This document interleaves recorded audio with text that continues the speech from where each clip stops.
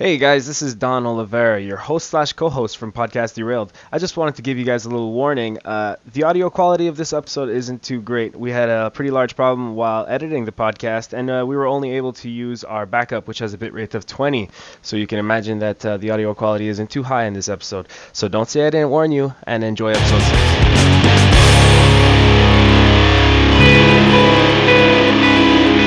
Break a real band, pray to what makes some sense to you. Work your jaw for sound, nothing comes out.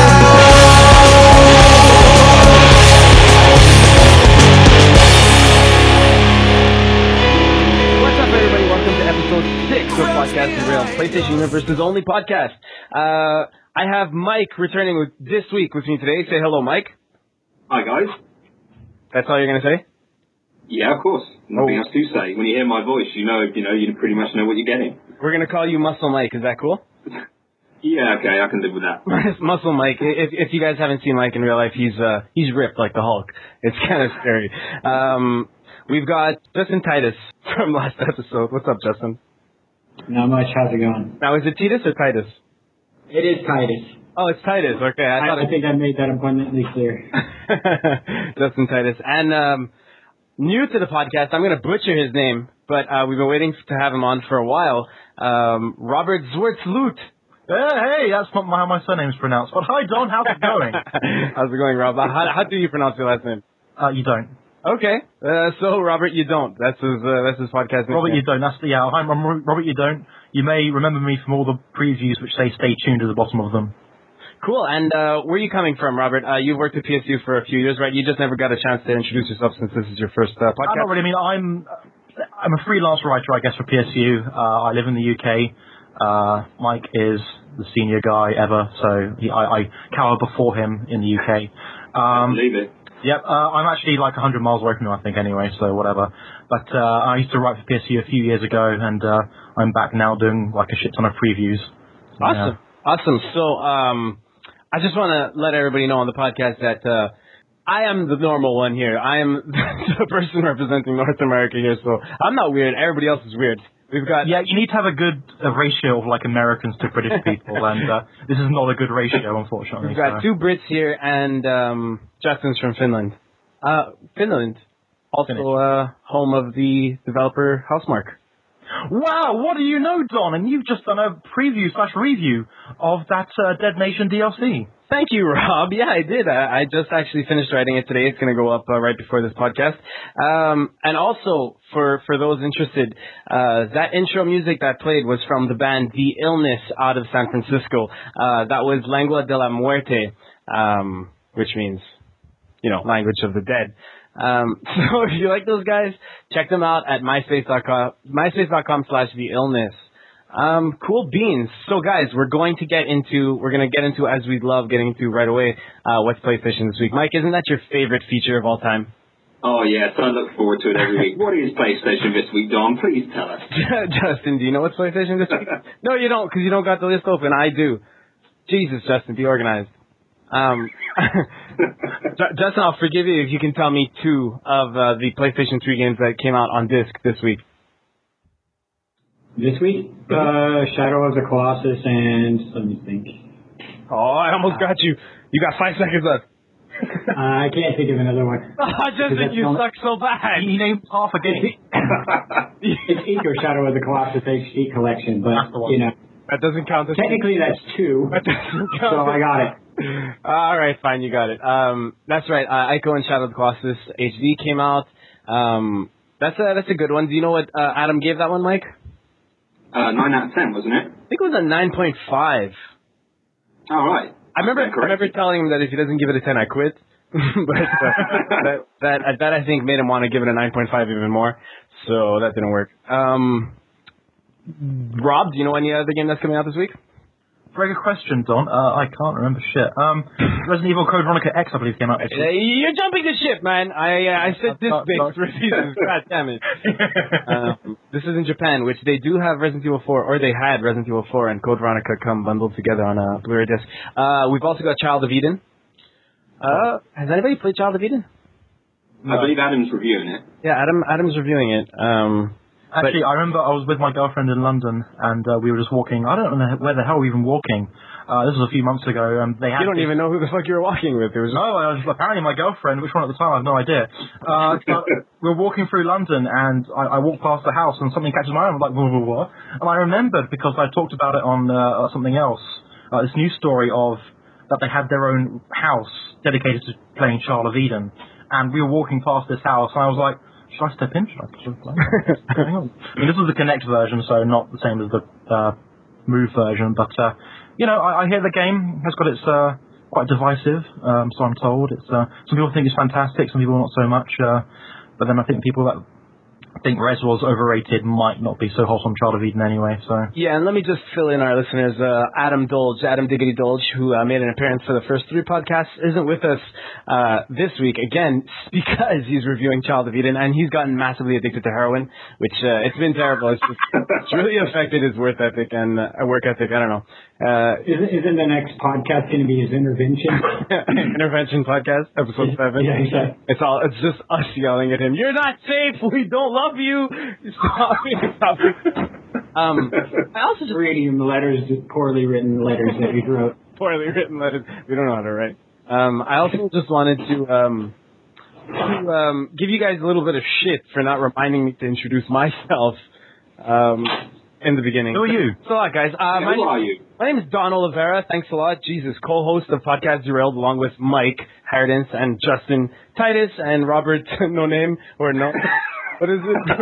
Robert, you don't. Robert, you don't. That's it. Robert, you don't.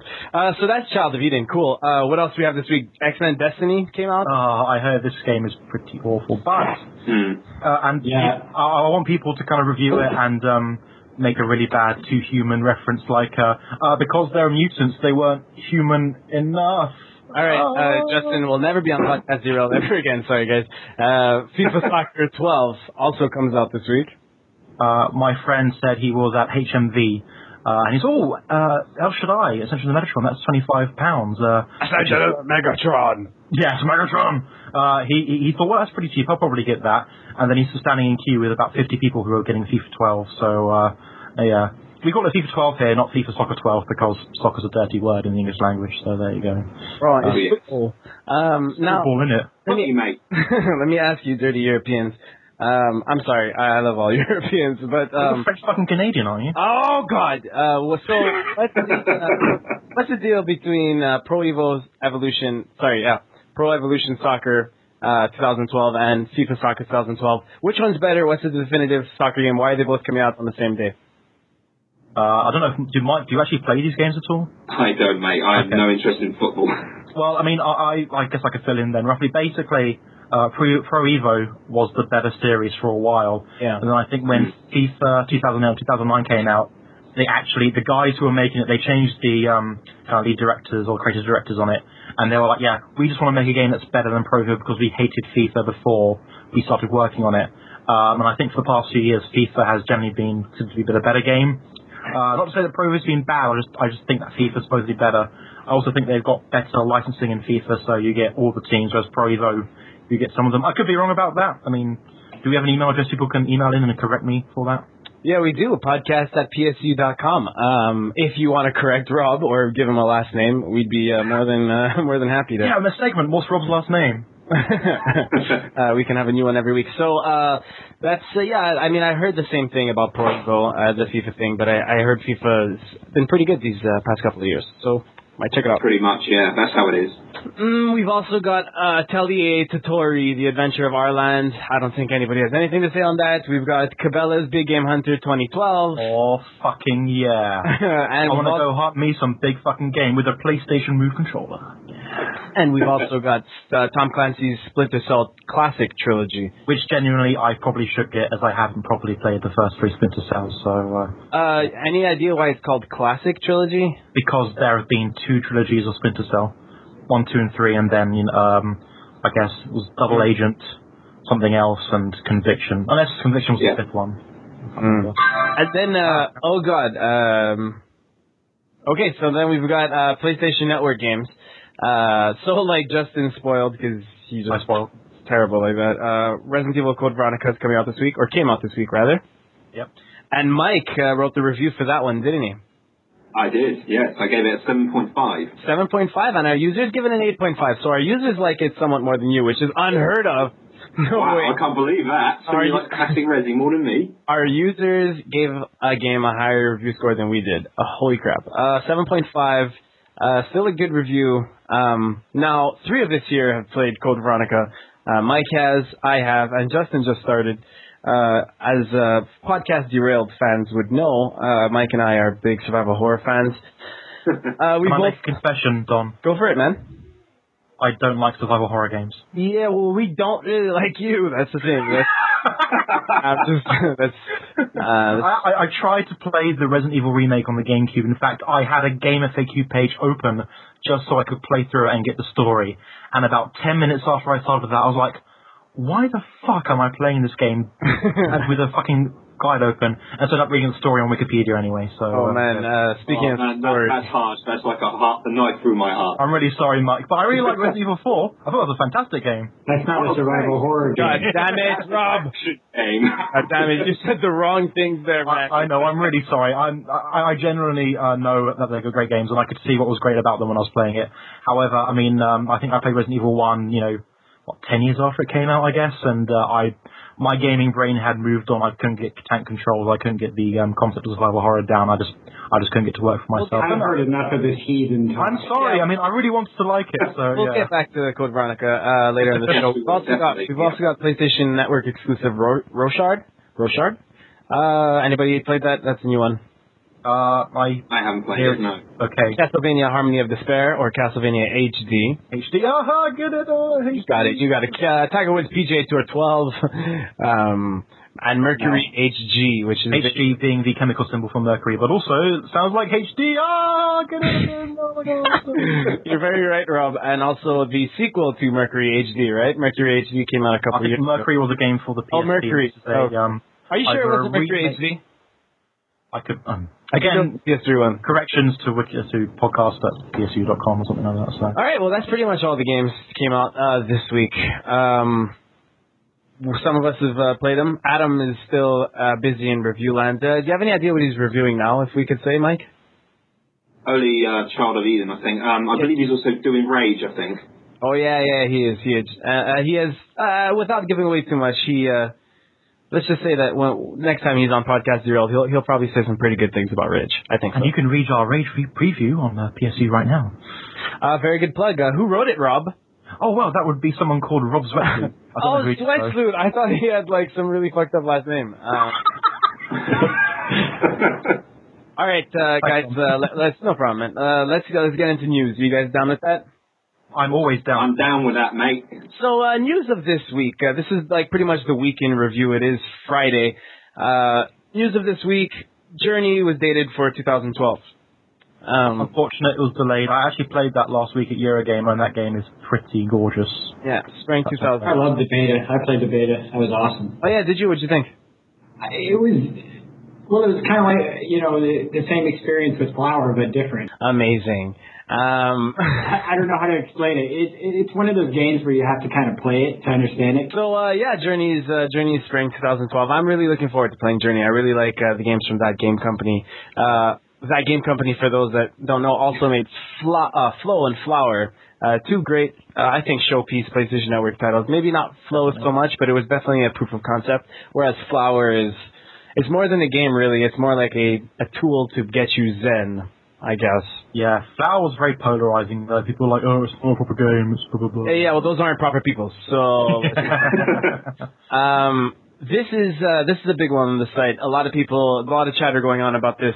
Sony released a new video on their Long Live Play ad campaign. Have you guys seen this? Where they pretty much, they're teasing something. They're teasing an announcement for October 5th with a video filled with a bunch of different Easter eggs from different Sony games, different PlayStation games, really. Even all the way to PS1, there's a Parappa the Rapper reference in it. Have you guys seen this? You know what video I'm talking about? I actually haven't, but I've heard so much about it that I should probably go watch it at some point. So I went and watched it twice. Wow. for some reason. So I'm guessing it's to do with PlayStation Home, but I'm not too sure. No, that's what everybody thought at the beginning of the week. However, Mike, Sony on Thursday released Home Update 1.55, which we were going to get into in the news. But basically, all right. getting into it now, what Home Update 1.55 added was like a new startup path. Basically, it was a giant update to Home that Sony had been talking about for a while, but that doesn't seem to be what this update was teasing. The reason people thought it was something to do with Home is because so I wrote this video analysis. There's a few Easter eggs / cameos that make an appearance in this video. So there's glowing eyes that could be seen in the forest in the beginning. You can hear the Resistance siren at about 19 seconds. You can see Sweet Tooth's ice cream truck, and you can see you can hear a little jingle at about 23 seconds. What the video is two soldiers landing via parachute into a tree. They stumble upon some type of castle / warehouse / inn / building, whorehouse. Yeah, it could be. You never know. Is that where your hall is, Justin? That's what I'm hoping for. I'm not gonna. Let's play. That makes sense, right? Maybe Sony's going to release a first-party rape simulator. You never know. No. So when the soldiers walk into that house, you can see Vivat Ludus Long, which in Latin translates to Long Live Play. You can see a Metal Gear Mark II, which got me very excited. You can see the PlayStation logo above that clerk woman who's clearly not having a good day. Parappa the Rapper can be seen on a decoration on the right. There's a little big planet bubble used as currency where the two soldiers basically paid to get in. You can see multiple weapons from different franchises on the weapon rack. Like you can see Ratchet's Omni Wrench, a Killzone weapon, Final Fantasy 13 Lightning Sword. Now, about Lightning Sword, not everybody's sure that it's Lightning Sword. It just looks like Lightning Sword. But anyways, then it closes. Basically, two soldiers open the door, walk into a room, and you can hear a lot of chatter, a lot of conversation going on. It closes to a teaser of saying on October 5th, you can assume that on October 5th they will announce something. They just dropped the date, and you can see a face basically superimposed over the background, and I think it's Kratos. It looks exactly like Kratos, kind of, except you can't really see anything, so it could be anybody. But what do you guys think? I mean, a lot of people have been saying this was for Home. They got proven, a lot of people think that was proven wrong when Sony released their update for Home on Thursday, and I don't know if that's necessarily proven wrong though, because they do have. I mean, I don't think it's Home, but that big update that they were doing, it's not the same thing, because there's that other update that they're doing where they're changing entirely. Oh, wasn't that this? No. Oh, my bad. Okay, I got that wrong. That's what I was talking about when I said the Home Update. The great big overhaul thing they're doing. Yeah, that's coming this fall. I'm not sure when. I wonder. I mean, do you think they could be announcing a second redesign of the PlayStation 3? People are saying that it's also going to be. It might be a redesign of the store. Some people are thinking that for some reason it's cross game chat, even though Sony has come out and said that cross game chat won't be available multiple times. The thing is, it kind of makes sense, right? The cross game chat theory, because it's people from. I don't think it's cross game chat. I'm not letting my hopes get up. But what if they're gonna just release all the PS3 games on the PlayStation Store, or even maybe give you some kind of weird rental or monthly fee you can pay as many as you want? Then I quit. Because I want something good to come out of this, man. I want Sony Smash Bros. All right. That's kind of what I was hoping for. I mean, that would be awesome. That would be so awesome. Okay. If it's Sony Smash Brothers, who would you like to make it? They can't call it Sony Smash Brothers then. Okay. Working title Sony Smash Brothers then. No, Sony Smash Brothers. You heard it here first, podcast derailed. First character I want Sony to add. He has a lot to do with PlayStation. Robert, no name. Robert. What's his name? What's his alias? Who? What? Me? Robert, no name. Robert, no name. Or what did we say? What did we give you as the last name at the beginning of the podcast? You just said can't pronounce something like that, or you don't. No, Robert, you don't. That's the one. Yeah, there we go. Robert, you don't. Oh, I forgot my name. There we go. Yeah. I want him as a playable character in Sony Smash Bros. But I don't know. I guess Kratos, Ratchet, Clank, Nathan Drake. I want to see Sackboy. That'd be pretty cool. That was. Jack, Daxter, Sly, Cole. And by Cole, you mean Infamous Cole? Yeah, Who else would I mean? Coltrane? That would be fantastic if Coltrane came and basically. Woo! It's my kind of shit. And just like chainsaw through everyone. There we go. I think we lost Mike and Justin. You guys know what we're talking about? I know of what you're talking about. Yeah, do. So there would also be Nariko, I guess. Yes. Oh, that'd be awesome if you had Nariko randomly come back for that. Solid Snake. Anyways, why are we talking about this? I have no idea. Really never gonna Develop it, Namco or Capcom? What? Who would develop it, Namco or Sony Santa Monica, I guess, or something, or Sony Liverpool. I don't know, someone weird. Sony Liverpool. Liverpool too busy doing Wipeout. They would do Wipeout, and now they merged. Sony Japan. Finally, they do something. The GT5 team. It take like 10 years. No. We want to see this game eventually. And like, 5 of the characters will be like super incredibly rendered. The other 10 will be like PS2 texture, something like that. And it will be on the PlayStation 5. Fantastic. So, you guys looking forward to Skyrim? Well, you could say that I am, yes. Yeah, most definitely. I played the hell out of Oblivion when it came out 5 years ago. I lived on that game for like, 8 months, so I can't wait for that, Skyrim. Okay, cool. Well, that's my second most anticipated game of the year. And what's first, Justin? Dark Souls, but I get that next week, so. So Bethesda came out and said that they're going a bit all out on the voice cast for Skyrim, confirming the likes of Christopher Plummer and Max von Sydow. Von Sydow. Von Sydow. So, do you know who these people are? I know. I've heard the name Max von Sydow, but the most important one is it has Linda Carter, who was Wonder Woman of the 70s TV show, and she's playing some like super hot and powerful matriarch of them all or something like that. So sounds great. It just doesn't have the same impact as Sean Bean, though. No, or Patrick Stewart as. Or Patrick Stewart, yeah, quite right. And we've also got Michael Hogan, Vladimir Kulich, Claudia Christian, Diane. Vladimir Kulich, yeah. Ballinger. Sorry, carry on, Don. Renee Victor and George Cole. That's about it. Alright, I'm Sounds like an all-star cast. Yep. Well, Vladimir Kulich, just out of interest, this is the useless bit of trivia part. He actually played the Beast in Angel, the TV series Angel. Just a bit of useless trivia there for you. Oh, you're a fan of Angel, right? I see you're not? And Buffy, yeah, man, totally. Yeah, you are. So you'll be happy to know that I recently at the Montreal Comic Con, it happened about 2 weeks ago, a week and a half.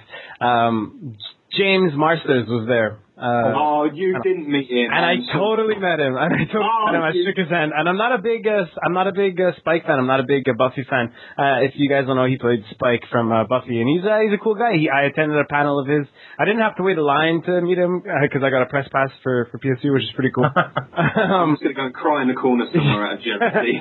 Dude, that guy was my hero when I was in high school. Spike was my hero. I got the leather jacket, the boots, everything. Oh my fucking god. So, I did go that far. What happened to Mike when he learnt he was Brainiac in Smallville? I kind of lost track after a while. I didn't really follow his career beyond Spike, to be honest. Fair enough. You know what he told me at the Montreal Comic Con, Mike? He told me he likes me way better than you, even though I've never watched Angel. Or Buffy, sorry. He also said to stop stalking him and stay out of his windows. Yeah, he said stop bombarding his Twitter account. He's like, tell him to stop making different accounts. I know it's all him. He's got his hands full, though. He's married to someone 25 years younger than he is. Seeing the way that guy acts around women and the way women act around that guy, I'm sure he does have his hands full, trust me. Yeah. So, there's been a Dead Island movie that's been confirmed, you guys. Apparently, based on that trailer with the family, yeah. Have you guys? Based on that trailer with the family that had nothing to do with the game. Yeah. I'm not surprised at all. I could see that coming a mile off. I haven't played Dead Island, but Matt keeps telling me it's really good, so I should probably check it out. But at the end of the day, I'm a fan of some. Aussie guy. Oh, that Australian guy. Australian guy. Yeah. Oh, did he tell you to get it on channel for a moment? Fuck you. Oh, there we go. Sorry, yeah. he's the one that, I think Adam was hooking up with his girlfriend, right? Yeah, that's the one. Oh, okay, he's the So carry on, Mike. What were you saying about Dead Island? I was just about the movie. I mean, I'm a zombie fanatic. I watch most zombie films. I mean, I'm obviously going to check this out, but I don't know. I'm just not really expecting it to be anything great. Are you a zombie fanatic? Oh, Mike, the zombie fanatic. Oh, Mike knows everything about zombies. Oh, the survival horror guru. Oh, whatever, Mike. All of the above. It's great. I've been playing Dead Island Cart with some of my friends on PC, and one of the funniest things about that game is the zombies don't really come in hordes, so like you'll find like 2 or 3 zombies in the thing, or even just one zombie on their own, and that's not threatening, is it? Sorry? That's not threatening, is it? You need a good group of everyone knows you need at least 10 zombies. Because what you end up doing, because when you use your weapon, it damages it. So what we do is I play the very racist Asian lady who's good at martial arts, and so I run up to them, do a jump kick, and when you jump kick, they instantly fall over. And so all 4 of us just gang around it and repeatedly press the kick button. And we're basically 4 of us just stamping this zombie to death so we don't damage our weapons or something like that. It's the most fun you can have in a zombie game with 4 people, apart from like Left 4 Dead, I guess. You know what I wish they'd do? What is that? I wish they would make the zombies how they used to be in George Romero's films, when they actually could tear someone's limb off with very little effort, or tear their stomach open, not just let you beat the crap out of them like that. Yeah. It takes away all the fear, man. They're just not deadly anymore. They're there to get beaten the shit out of. Yeah, exactly. You gang up on the zombies. That's not how it's supposed to be. It's fantastic. You know what I want? Other than Left 4 Dead on PS3. Which would be fantastic. Yeah, that would. You know what I want? I want a zombie game where every zombie is Nemesis from Resident Evil 3. And there's just no getting more than 45 seconds into that game without getting a game over. That would be pretty fantastic. How many knife strikes did it take to take out Nemesis in that game? How many what? Well, I haven't actually tackled Nemesis with a knife, even me. And this is me we're talking about here. Yeah. Someone just worked it out. It's like 238 knife hits or something. Oh my god. Speaking of Resident Evil and a knife hit, you guys, I actually have a really funny story we're going to get into after when we talk about Resident Evil. But remind me, it has pretty much everything to do with what you just said. Cool. So, the Dead Island movie, it's happening. Rob, I wanted to ask, are you playing Dead Island on PS3? No, I'm playing on PC. However, I am using a controller, so I have the similar kind of controls. Cool. That's probably the optimal way to play it, I guess. Because you've got to use the analog thingy to swing your weapon, which is really weird. But it works when you get used to it. And I heard it's actually pretty fun. I wouldn't play it on my own, actually. Like, I'm having a lot more fun with friends, but then most games are better with friends anyway, so... Yeah, but then again, you don't have any friends. So, also... I'll be your friend, Rob. I want to play Dead Island.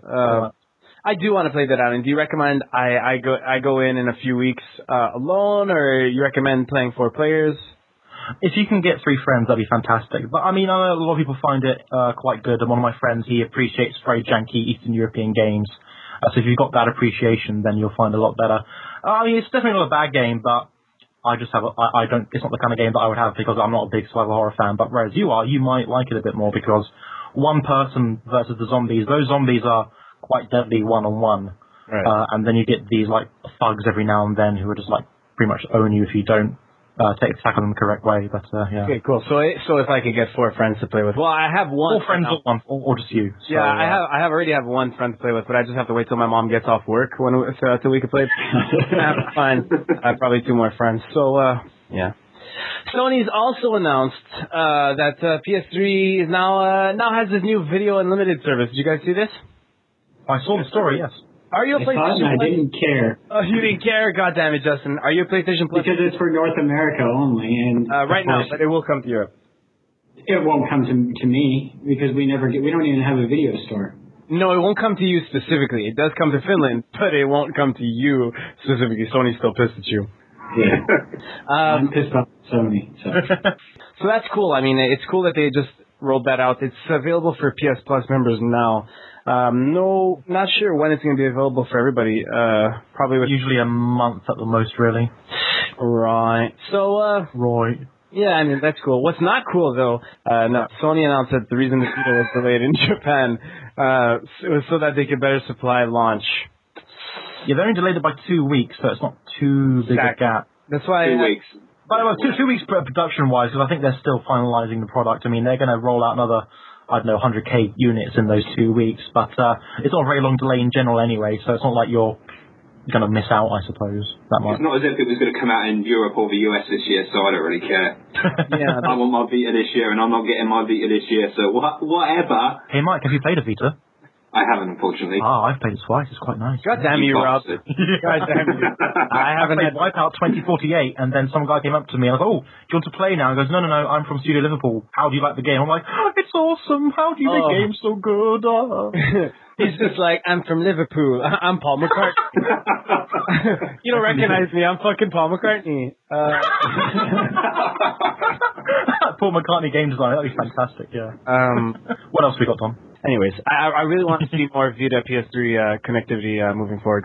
It's weird that, like, Sony at the moment, I mean, my friend keeps warning me not to keep saying this when I do, but they seem to be schooling Nintendo on how to make a handheld right now. I mean, that's what it looks like right now. I mean, of course, we reserve judgment for when it comes out and somehow Sony fuck it up, which at the moment, they don't know what they're going to. But, I mean, they're doing the connectivity that, you know, Nintendo were trying to peddle back in the GameCube and Game Boy Advance days well. And, you know, at the moment, you can connect the 3DS to the Wii U, but you have to do it via Wi-Fi, so you can't go on the internet while you're doing it. And people are like, well, that makes no fucking sense then. Right, Why would you do that? And the Vita and the PS3, and even the PSP and the PS3 kind of work quite well together. And if you're increasing that to, like, proper usage, then it could be fantastic, especially with something like Monster Hunter. I think there's a port of Monster Hunter coming to the PS3 soon, and if you can play that on your Vita and all. Speaking of Monster Hunter, at TGS, Capcom totally fucking announced Monster Hunter for the 3DS, and Monster Hunter 4. Yeah. How does that make sense? How does that make It doesn't make any sense. You build a fan base on one, you know. A rather fucking massive fan base. We're talking about like the island of Japan is pretty much 1-to-1 Monster Hunter fans. Monster Hunter is a huge success in Japan, and it gets announced for the 3DS, which I don't understand because the Vita has dual analog sticks. It has online connectivity. I don't know. It just has so much fucking. Think of it this way. Remember the PSP in Japan. They generally the reason the PSP was saved in Japan was because of Monster Hunter. So I guess Nintendo lines the pockets of Capcom, say, hey, if you make us a Monster Hunter 4, you know, we'll get some big money for you. And they make that stupid dual analog stick with slider attachment. Yeah. Which requires 2 AAA batteries. I have a feeling they're going to try and sell that thing by packaging it with Monster Hunter. Oh, they are, and I mean, I think that was the whole goal of that. Yeah. We got to sell this thing somehow. Let's pay for Monster. And hey, if Monster Hunter saves the PSP, you can save the 3DS. And probably. And guys, if you remember, 10 years ago as well, it was around the same time Capcom announced Resident Evil exclusively for the GameCube, which of course was on PlayStation prior to that, so it's not surprising really. They've done it before. Yeah, for sure. So that slider thing is totally like a fucking fridge that you attach to the back of your DS. It's so big. It's going to be awesome having people kind of walk around with that, and how much of a fool they're going to look. It's great. Speaking of huge things, so we're not talking about penis just yet, are we not? No, not right now. Battlefield first, not that big. So Battlefield's a pretty big game. You guys have heard of it before, right? Battlefield. It's the game with that shooter game, mate. Yeah, with it's a downloadable expansion to Black Ops, right? Yeah, that's the one. Okay, yeah. Okay, so Battlefield 3 open beta just happened yesterday. It went live yesterday. Yeah. It's going on to the 10th of October, I believe. And so we've given Battlefield some time. We've sunk some time here at PSU into the Battlefield beta. We'll let you know what we think about that after in the what we've been playing segment. But yeah, I mean Battlefield's a good game. I don't know about the multiplayer so much yet, but we'll get into that. So, well, you can read my preview on the website about that. Or you can read Rob. No, it's not. No names. Rob, don't. Or please stop, Rob. Please stop. Rob, no, don't, not that whole. Shank 2 has been announced. Yeah. I'm a big Shank fan. I love the first one. And I think the second one looks awesome. It looks like more of the same with a parry mechanic, and I think they're building co-op from the ground up into the whole game, which looks pretty cool. Yeah, I think they're adding new characters to the co-op as well, rather than just being Shank and Shank 2. Yeah, it looks great, Shank 2. It was actually in the first one. I don't remember who it was, but it was his buddy. Yeah, didn't he look exactly like him though? Yeah, totally. Blonde hair, like the Bimmy and Jimmy of. Did you guys know what Eurogamer Expo is? Did you go there, Rob? Do you know what Eurogamer is? Eurogamer is a website normally, and they are them trying to bring like a decent sized kind of games convention to the UK. It was nearly drowned out by Game Zone Expo this year. Game is like the GameStop of the UK, but they aren't as evil. Well, at this expo, we got a few leaks. One of them being this video of Uncharted 3 being played in the later half of the game, which is in the desert level. Basically, Nolan North was doing a talk on 3 of the days, like right as the last talk of the day, and saying, "Hey, I'm Nolan North. UK is awesome. I'm probably going to move here." And then showing us that then they kind of showed off this desert part. I think it's after the plane crashed and like. Nathan Drake is stumbling through the desert going, just over the next dune, like, reference to Spaceballs or something like that.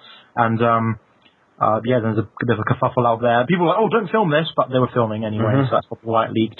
The game looks fucking fantastic. I was speaking to the PR guy at Gamescom, and, you guys know the film, Living Daylights with, the James Bond film Living Daylights, right? Yeah. James Bond. Just James Bond. Okay, yeah. Basically, that they showed that scene with the cargo plane in Uncharted 3. Yeah, they totally ripped that. Yeah. Yeah, totally. I literally said to the guy, Living Daylights, and everyone started laughing. I was like, oh, yes, that's a film with Timothy Dalton. I'm like, yeah. Did you consider having him as a voice on because of your inspired level? And he was like, actually, it's the first time anyone's ever asked me that question. I'm like, well, did you guys just say Uncharted ripped something off? I'll fucking end this podcast right now. I swear to God. No, Uncharted didn't rip anything off. They made pioneers of life. Uncharted wrote the Bible. Speaking of Uncharted, there was also another leak from Eurogamer Expo. The full trophy list of Uncharted 3 was revealed. And if you want to know what any of the trophies of Uncharted 3 are like, pop in Uncharted 2 or Uncharted 1 and check the trophies. And will I get a trophy for killing 50 people with you will get a trophy for killing 30 or 50 people with pretty much every gun, just like every Uncharted. What if I'm hanging on a ledge and I throw 10 grenades and those grenades kill people? Will I get a trophy for that? Grenade hangman, yeah, you do, man. You know your Uncharted trophy. So do I. Pre-ordering now. Sorry? Pre-ordering now. Pre-ordering now. Are you going to get that collector's edition? I really want it. That's quite expensive, man. I really... There's a statue of Nathan Drake, and I can touch him, and I can do I can do anything. When the hell are they going to get that up for pre-order in the UK, Rob? I'm still waiting. Never. They're not. Yeah. They're not. I want that belt buckle, man. I want the belt buckle and the necklace. Instead of getting the Uncharted 3... Yeah, man. You go with your spy uniform. Yeah, it does actually. Yeah, it's a good idea.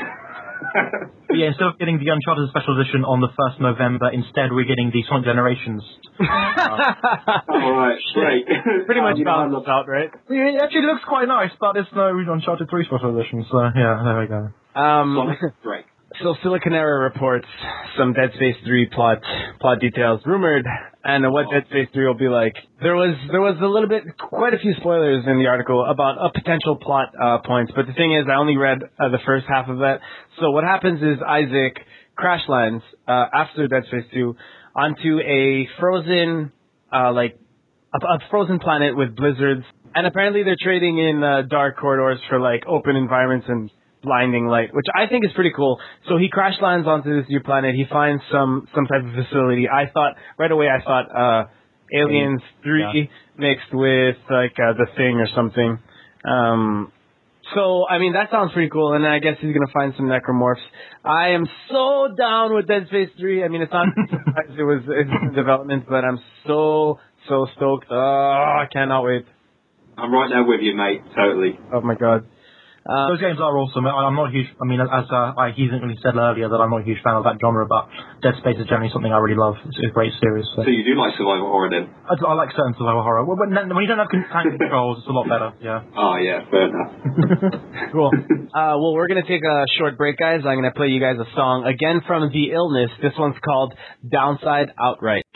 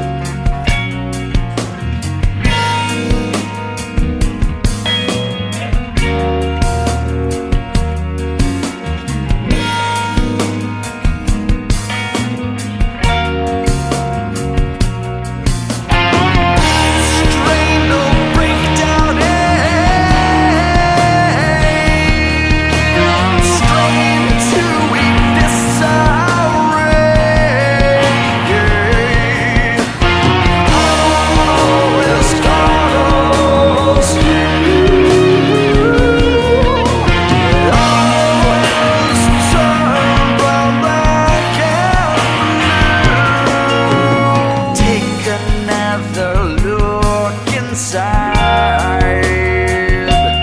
The walls come down below. Kick the 9 as it goes to show the one who did not sigh. Now it falls behind.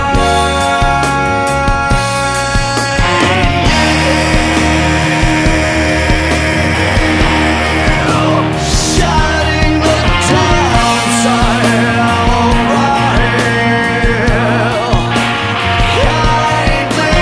kindly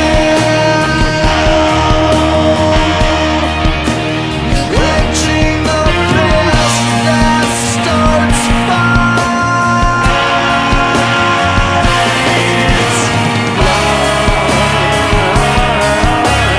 Feel around, no sound.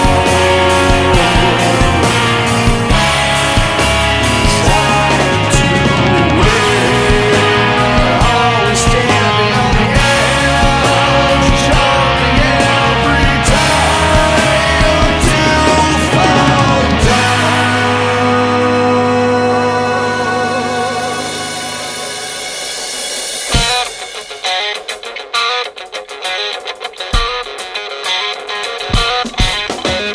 blind to feel the round, no sound to relief, narcotize. Now don't try to force you, will force you, will force you deep down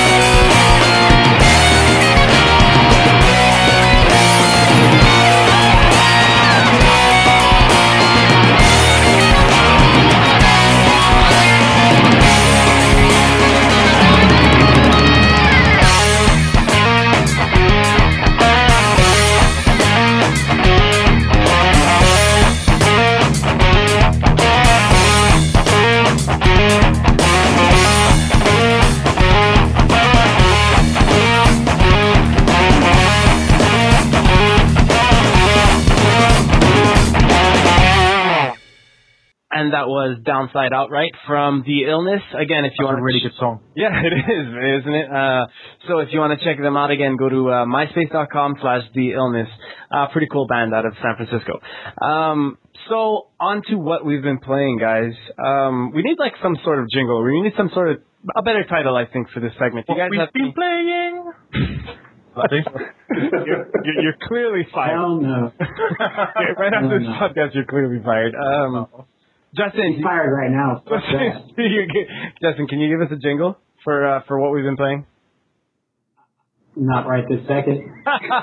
There's no fucking chance. All right, Mike, it falls on your shoulders, man. Your ripped ass, fucking, your filled trap. Pop some roids and go with it. What the fuck am I supposed to say? I don't know. Welcome, stranger. Our selection of good things on sale. Oh, what you buying? What are you buying? For that. So, can you do some British hardcore gangster rap for us, introducing our what we've been playing? Is there such thing? No, I can't. I'm not the type. Castle Crushes. Castle Crashers. Well, I play Castle Crashers with a nice cup of tea and some scones, yes. Did you actually play it? I played Castle Crashers, yeah. Okay. Yeah, exactly. One thing I said Mike reminds me of is, you know when you get a slice of bread in that game, do you remember what happens? I don't actually. You don't remember your character basically, like, transforms into a huge hulking version of himself and he just goes, roar! And he gets bigger and bigger. You don't remember that? Anyways, I told Mike that I'm going to think about him whenever I think of that. And I think about Mike very often, like pretty much every time I shower. So that's like derailed. Let's start with Justin. Justin's been a little bit quiet. Justin, what have you been playing, dude? Actually, I've been playing that Code Veronica, Resident Evil Code Veronica. Other than Code Veronica, which I'm sure we're about to dedicate the better half of this podcast to, anything else, Justin?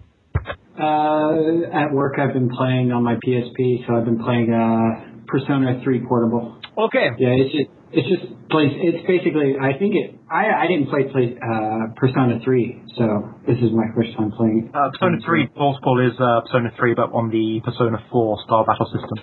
And what do you think of it, Justin? I like it so far. It's pretty interesting. I played Persona 2 when it was out on PlayStation 1, so I like it. I'm enjoying it. Did you just say this is your first Persona? No, it was the first time I played Persona 3. Oh, okay. I thought you were lying to our loyal listeners. I was getting very upset. Well, that also. I always lie. You do. Okay, cool, man. So Persona 3. Yeah, I've always wanted to check out the Persona series, but I feel like I'd have to play Persona 1, then Persona 2, then Persona 3. I don't think so, because Persona 2 isn't at all similar to Persona 3, to be honest. So I think you could jump right into Persona 3 and it pretty much explains what's going on. You know what doesn't interest me is that Persona 4 fighting game that's coming out. Persona 4 Arena, I think it's called. Persona 4 Ultimate. Yeah. What a mindfuck. I mean, that's made by the Guilty Gear guys, so it's like, I'm sure it's going to be games, I believe. Right, I'm sure it's going to be a very competent fighting game, but I also heard it's going to continue the story of Persona 4, which is mind-blowing that Persona 4's story will be continued with a fighting game. But whatever. So other than Code Veronica, let's get into that soon. Mike, what have you been playing? And don't say Code Veronica, goddammit. Resident Evil 4. Let's get into the Resident Evil soon. Anything other than Resident Evil, dude? I haven't actually, no. It's just been all Resident Evil. Yeah, Resident Evil Marathon. Yeah, plus basically Resident Evil came out of nowhere and it's back, and everybody's talking about 4 and Code Veronica, and we have stuff to say about that. Rob, have you been playing anything other than Resident Evil games? Goddammit. I've played a lot of games. I was at Eurogamer this weekend, so I got my notepad says 16 games, I think, and I played something similar to Resident Evil, Silent Hill Downpour. That game looks pretty shit at the moment. So, no. What? Yeah, really? Don't say that. But then again, you can't believe him because he doesn't like survival horror. Exactly, yes, so don't believe me. True. But I did play, it was only a very short 15-minute demo, but it was pretty boring. So The readers are going to rip you apart. Only 15 minutes and you're calling it shit. Well, I didn't like what I played. But it could get better. I mean, you were under some waterfalls in some historic part of Silent Hill. It's like, okay, all right, Devil's Fall or something. But I've been playing Sex Human Revolution. Wait, Rob, what don't you like about Silent Hill? Just Downpour. But the other Silent Hill games are great. 2's great. What's wrong with Downpour? Downpour, it was boring and stilted. Like you had played it for 15 minutes. Yeah, and that's what I got away from 15 minutes of it. Admittedly, yeah, I think he's right, because think about it. If you spend 15 million hours,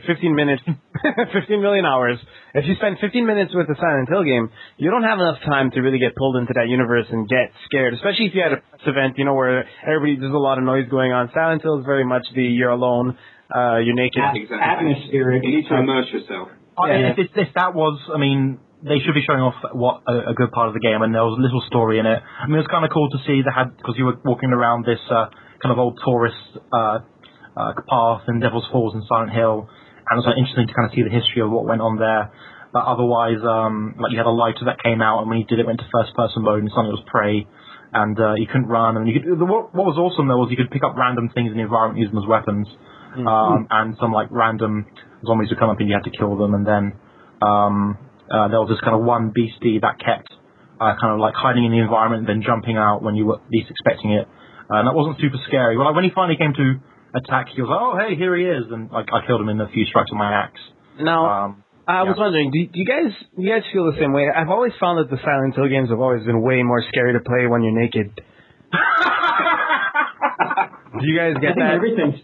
Everything's more scary when you're naked, Dan. I thought you were going to say everything's scarier to play naked. Like Uncharted, you just, a flower. You're freaking out playing flowers. But no, I mean, it was a very short bit. Maybe it wasn't very good. I'm sure the story in Silent Hill can usually be really great and really drag you in, especially when at the end you find out the dog was doing it all along. That's always great. But, spoilers. Yeah, well, spoilers for what, a 10-year-old game now? I don't know. Spoilers! Tom hasn't played it, he's a little bit behind you. Yeah, I'm about to throw a rock at you, and I can throw rocks. You can do that in Resident Evil Downpour. That's awesome. Don't spoil any more Silent Hill. I don't want to know which Silent Hill that's from. I played Silent Hill, you can't leave Silent Hill, spoilers. Okay, whatever. I played Silent Hill 1 on PS1. This is like within the last year, by the way, and I'm pleasantly surprised to say that game scared the shit out of me on PS1. It was good, man. The graphics were so... That was freaky game. It's a scary game, it is. It still scares me to this day, and I played it God knows. Yeah, totally. The mist in that game is so pixelated that it scares me. I don't know what it is. I think what creeped me out the most was when you go into the school and there's those little children ghosts everywhere. Pyramid Head didn't make an appearance in Silent Hill 1, but I've heard a lot about him, and I'm very stoked. He's in Silent Hill 2, right? Yeah, he's kind of exclusive to Silent Hill 2, unless you count the Silent Hill Arcade or Homecoming, but it's not really proper. It's not really the same kind of guy. They just decided, Pyramid Head's awesome, we'll just put him in this because he was in the film. He's also in the movie, yeah. That which, by the way, I think I would say, as not the biggest Silent Hill fan, I've only played the first one, I would say that Silent Hill, the movie, is probably one of the best video game movies I've ever seen. It's a shoe-in for being a great film then. It stays, it's not that great of a movie, but it stays true to the video game a lot more than other video game movies do. For example, Resident Evil. What the fuck is going on in Resident Evil? But I've also watched, recently I watched Max Payne. Have you guys seen that? No, I haven't. Everybody's doped up and seeing shit. It's like, what the fuck? So what else did you play at Eurogamer? Please don't name all 16 games. No. The highlights of what I played. I played a little game called Sound Shapes on the PS Vita. That game looks awesome. Which, I've done a preview of it. And actually, I spoke to the developers of it a couple of days ago, and I've got an audio interview of that, which I might post on PS. What are their names? What are they called? Guys, in fact, he's actually on Skype right now. Jonathan Mack, who is he's part of Queasy Games, and they made Everyday Shooter. I forgot that. Oh, no way. Yeah. And the other guy is a guy called Shawhan something. He's better known by his alias as I Am Robot and Proud. He's an indie electronica music guy out of Toronto. So, they were really cool guys to talk to. Well, he's not a robot. He's not a robot. So, what the fuck's his problem? He's proud of being a robot. Anyways, so yeah, the game is pretty awesome. I have a question. Can you import your own audio tracks into that game? No, because it's all created by the kind of sound effects in the game. Okay, so kind of like Everyday Shooter. Yeah, basically. And part of the game is that as each item kind of creates like their own sound or their own beat, and the kind of going through the level, the music changes depending on what's on the screen. And they said it really well in the podcast, the interview I did with them, that you have to move between the beats to kind of get between hazards, like there were these lasers that were firing as like the snare drum of the beat of the level I was playing, and I was actually kind of humming along to the snare beat just so I would move between when I wasn't actually singing anything or humming anything. It's a really kind of cool game. It's not getting enough press. I think every now and then people say something about it, it's like, oh hey, Sound Shapes, but it's it really should be out there. It's a proper PS. I think it's the name. I don't know why. The name, it kind of throws me out. I don't know. Sound shape. Okay. And then I forgot about it. Yeah, you can also create a beat with all the items in the game and stuff, and that's pretty cool as well. So, I guess I'll talk about one more game I've played. I played Final Fantasy 13 too. Tell us. So... First off, wait. Did you like Final Fantasy 13? It was alright. It wasn't the best game ever made, but it looked very pretty and the music was fantastic. And the story was very generic. But hey, apologies to anyone who really liked the story. I found it generic. But I was not a Final Fantasy 13 fan. I would switch out the word generic for terrible. And and all terrible then. I'm a big old school Final Fantasy fan, but they lost me with the second half of the PS2 life cycle with Final Fantasy 12. They really lost me with that one. I'm actually playing Final Fantasy 3 as in like the NES 3 at the moment because I actually no 6 is SNES 3. Right, that's what you said. I said NES. 3 NES. Sorry, yeah. So I'm playing the DS remake of 3 because that's the only way you can get it in the West. Okay. And it's one of those job system ones like Final Fantasy 5. Yeah, that was the first job system one, if I remember. It's difficult, it's grindy, but I mean, back to Final Fantasy 13 too, actually, though, because that's a bit more relevant and important. The changes that they've made to that game are actually quite cool. It's a lot more open, and the battle system is kind of really, I'd say it's unique. I thought it was pretty unique. Did you get to use any of the experience system? See how that works, the leveling system or anything like that? No, I didn't get to see any of the leveling system, but I noticed in the screenshot they didn't show any experience when you completed a battle. That might just be because of the demo. But I can't remember seeing any experience when I played it. But either way, the battle system's a bit different because I mean, of course, it's the same way of paradigm shifts and choosing your attacks or doing auto attack. But when you actually come across the random encounter, basically you get what's called the Mog Clock. And Lightning's sister has this pet Mog who transforms into her bow and arrow. But before he does that, like he kind of has a clock on a staff, and it kind of comes up on your screen. And if you can slash the bad guy in a quick enough time, you can have like an attack of opportunity or preemptive attack, I believe it's called in Final Fantasy, and it kind of adds an extra little bit to the combat. You can also have pets now, basically, which are the monsters in the game. I had a Chocobo fighting on my team, which was fantastic because you then get they fill up a meter, so you can use like this gigantic QTE attack. And Chocobo fucking goes to town on whatever enemy you're fighting, or like taking it to death. It's fantastic. I thought it was pretty fun for when I played it. It looks about the same, nice and pretty. It's probably one of the reasons they've been able to pump it out so quickly is because they're reusing a lot of the assets from the last game. But which is fine, I guess. I mean, otherwise we're waiting for 5 years for 13 or 15 or something like that. So, we have been waiting 5 years for Versus 13. Yeah, we mentioned that last the podcast, Versus 13. It's still somewhere. I mean, they released that trailer that is another CG trailer of him riding around in the car, and I'm like, I have seen this car for years. Yeah. And I'm why the fuck do you keep showing me, trailers of him in a car? I don't give a fuck about a car. Show me some action. Jesus Christ. So anything else that stood out to you at the Eurogamer Expo? I was trying to think. Anarchy Reigns, which was the new Platinum Games one, which is the beat 'em up I played briefly. Right. That was really cool.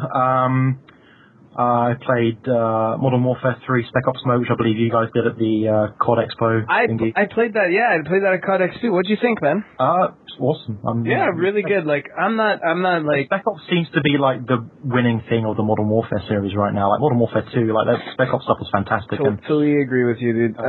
Spec Ops for Modern Warfare 3 is going to be big. I think it's going to be really fun. If I see myself, playing Spec Ops like as soon as Modern Warfare comes out. Sure, I'll give the story a run through before I hit multiplayer. But Spec Ops, I know exactly what to expect, and I really want to play that with somebody. Yeah, great.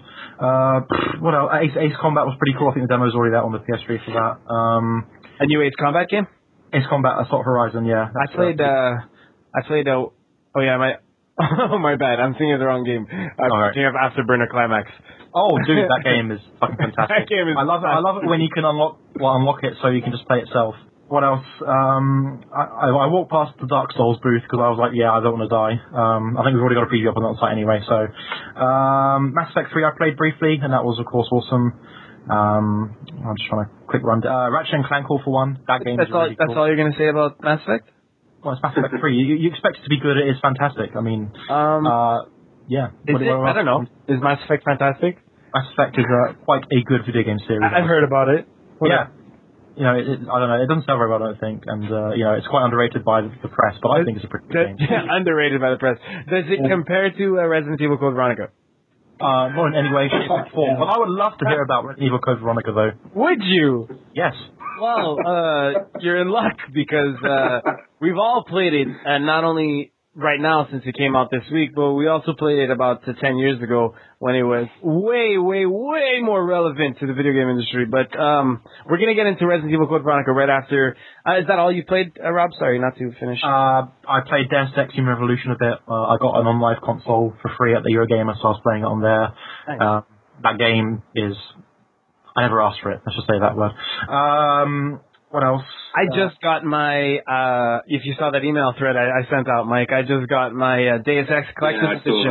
that. Super limited edition that was only released in a few countries in Europe. My buddy of mine works at Eidos Montreal. He's a level designer, and he totally hooked me up with one of these. There's only 20,000 of them out there. And I hope it's called the I Never Asked for This edition. no, mine is the 15,978th. And it comes with lucky number. Yeah, it's actually a pretty big. Collector's edition. It comes with a rather large, I think it's like a 9-inch figure of Adam Jensen, and it's like super posable. It's made by PlayArts Kai, which is Square Enix's action figure division. All right. Yeah, so it's really highly detailed, and you can switch out his arms. He has an assault rifle. It looks at 10,000 in-game credits. Bonus DVD, and you've got a bunch of in-game content like a new shotgun, an automatic unlocking device. I don't know, some crazy shit. But yeah, I can't wait. Those were in the limited edition, though. Oh, like the augmented edition? I don't know. I had the limited edition. It came out in Europe, and it had the unlocking device and grenade launcher. Did you get an action figure with it? No. That's fuck you. Then it's worthless. Then it's worthless. I can honestly say that I don't really care about action figures. So, God damn it, Justin! But what I stopped playing with toys a long time ago. That's a bit below the belt, isn't it? Oh, I can't wait to play Deus Ex. So you've been. But I'm sure you're going to have fun removing his arms and stuff like that. It's pretty old. I remember 3 years ago when the creative director said something like, we're not making Deus Ex 3, well, that's what it was at the time, like Deus Ex, because Deus Ex was boring, and the whole internet kind of imploded on itself after that statement. But it does feel very Deus Ex-y. Deus Ex-y, whoa! Oh, Deus Ex. This is pretty great of an actor. Deus Ex-y. Deus Ex-y. Oh, those gods are so sexy, man. Deus Ex-y. But no, it's got like a lot of really kind of older computer game charm, which is kind of interesting. And did it in the right way that Duke Nukem Forever didn't. Graphic, it looks kind of better on the on-live console than it would on PS3 because it's 1080p. But Duke Nukem Forever. You mean PSU's Game of the Year 2011? Oh yes, PSU's Game of the Year 2011. Okay, cool. So all right, man. You've been playing a shitload of video games, Rob. So let's move on. We've all been playing too much Resident Evil. Mike, why don't you hit us up with what you thought of Resident Evil 4, which admittedly we've said this in the past. Mike and I are more fans of the traditional Resident Evil feeling. Is this right, Mike? Like the old school Resident Evil 1, 2, and 3, Code Veronica, Resident Evil 0, Resident Evil 1 remake on GameCube, tank controls. Tank controls like fixed camera angles and, running around pre-rendered environments. This is what we like, right, Mike? Yes, that's the type of Resident we like. That's right, stranger. Now, Resident Evil 4 broke free from this mold, didn't it? Yes, it did. It completely turned everything on its head. Back in 2004? Was it 2005? 2005. 2005, yeah. Okay, so they introduced this new over-the-shoulder type camera, which actually influenced video games in the industry quite a bit. You saw games like Gears of War take from this Dead Space, and it really influenced third-person camera, and then they really evolved pretty much third-person shooters on console, and then Resident Evil 5 came out where they said, fuck all that other awesome shit that came out. We're still sticking to these broke-ass controls from last gen. Yeah. So anyway. And we're giving you a no-good partner with a stupid AI. Racism! This is for our fallen brothers. Chris! Oh man, so Wesker's so awesome. Wesker adds 2 points to any Resident Evil game review. He does. For me, he subtracts about 8. So tell me what you thought about Resident Evil 4, Mike. Well, it's an awesome game, reviewing it just as, objectively and everything, not thinking about all the other Resident Evil games, it is a great game. I mean, the action is relentless. You're just literally going through area after area, just blasting the crap out of enemies and stuff, which are... What the hell? I'm sorry. You around me there? I think I actually broke into our podcast or something. Leon! You have to, basically, for those who haven't played Resident Evil 4, all two of you, you're Leon Kennedy, you have to rescue the president's daughter from some godforsaken town in the middle of fucking nowhere from all these Spanish farmers. Yeah, or in Spain. Yeah, there we go. Sorry. Super racist. And this guy's European? Jesus Christ. Hey, we're not that close knit together, don't we? Yeah, and you got to remember though that the British can be racist because they're on an island. We're racist like each other. Yeah. Anyway, yes, Resident Evil 4, let's move on. So the action is relentless, you're fighting against these infected villagers. I'm not going to go into details on that, save that for your own Plagas. But, Las Plagas, I'll leave it at that. But basically, it's a great game. I mean, I can't fault it in terms of what it is. It's, you've got loads of weapons, you can upgrade them and everything. Oh, sorry, I just have to say this. Welcome, stranger! Yeah, totally. There's everybody knows that merchant that you buy stuff from in Resident Evil 4. What are you buying? What are you buying? Yeah, you can upgrade stuff. Game of the year. Sorry, I thought I got cut off there for a minute. Yeah, you can upgrade your weapons and stuff. You can collect treasures and everything. You can combine them to make them make the value increase and everything. The bosses are a highlight. You've got like the El Gigante, which is like a troll out of Lord of the Rings. Can you be any more English? It's El Gigante.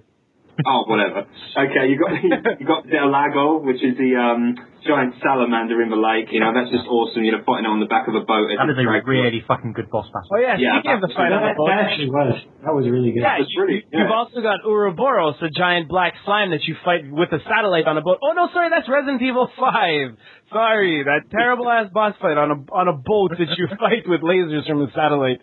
God that game sucks. I hate that game so much. I was so happy when I completed it because I left it for probably a year before I completed it.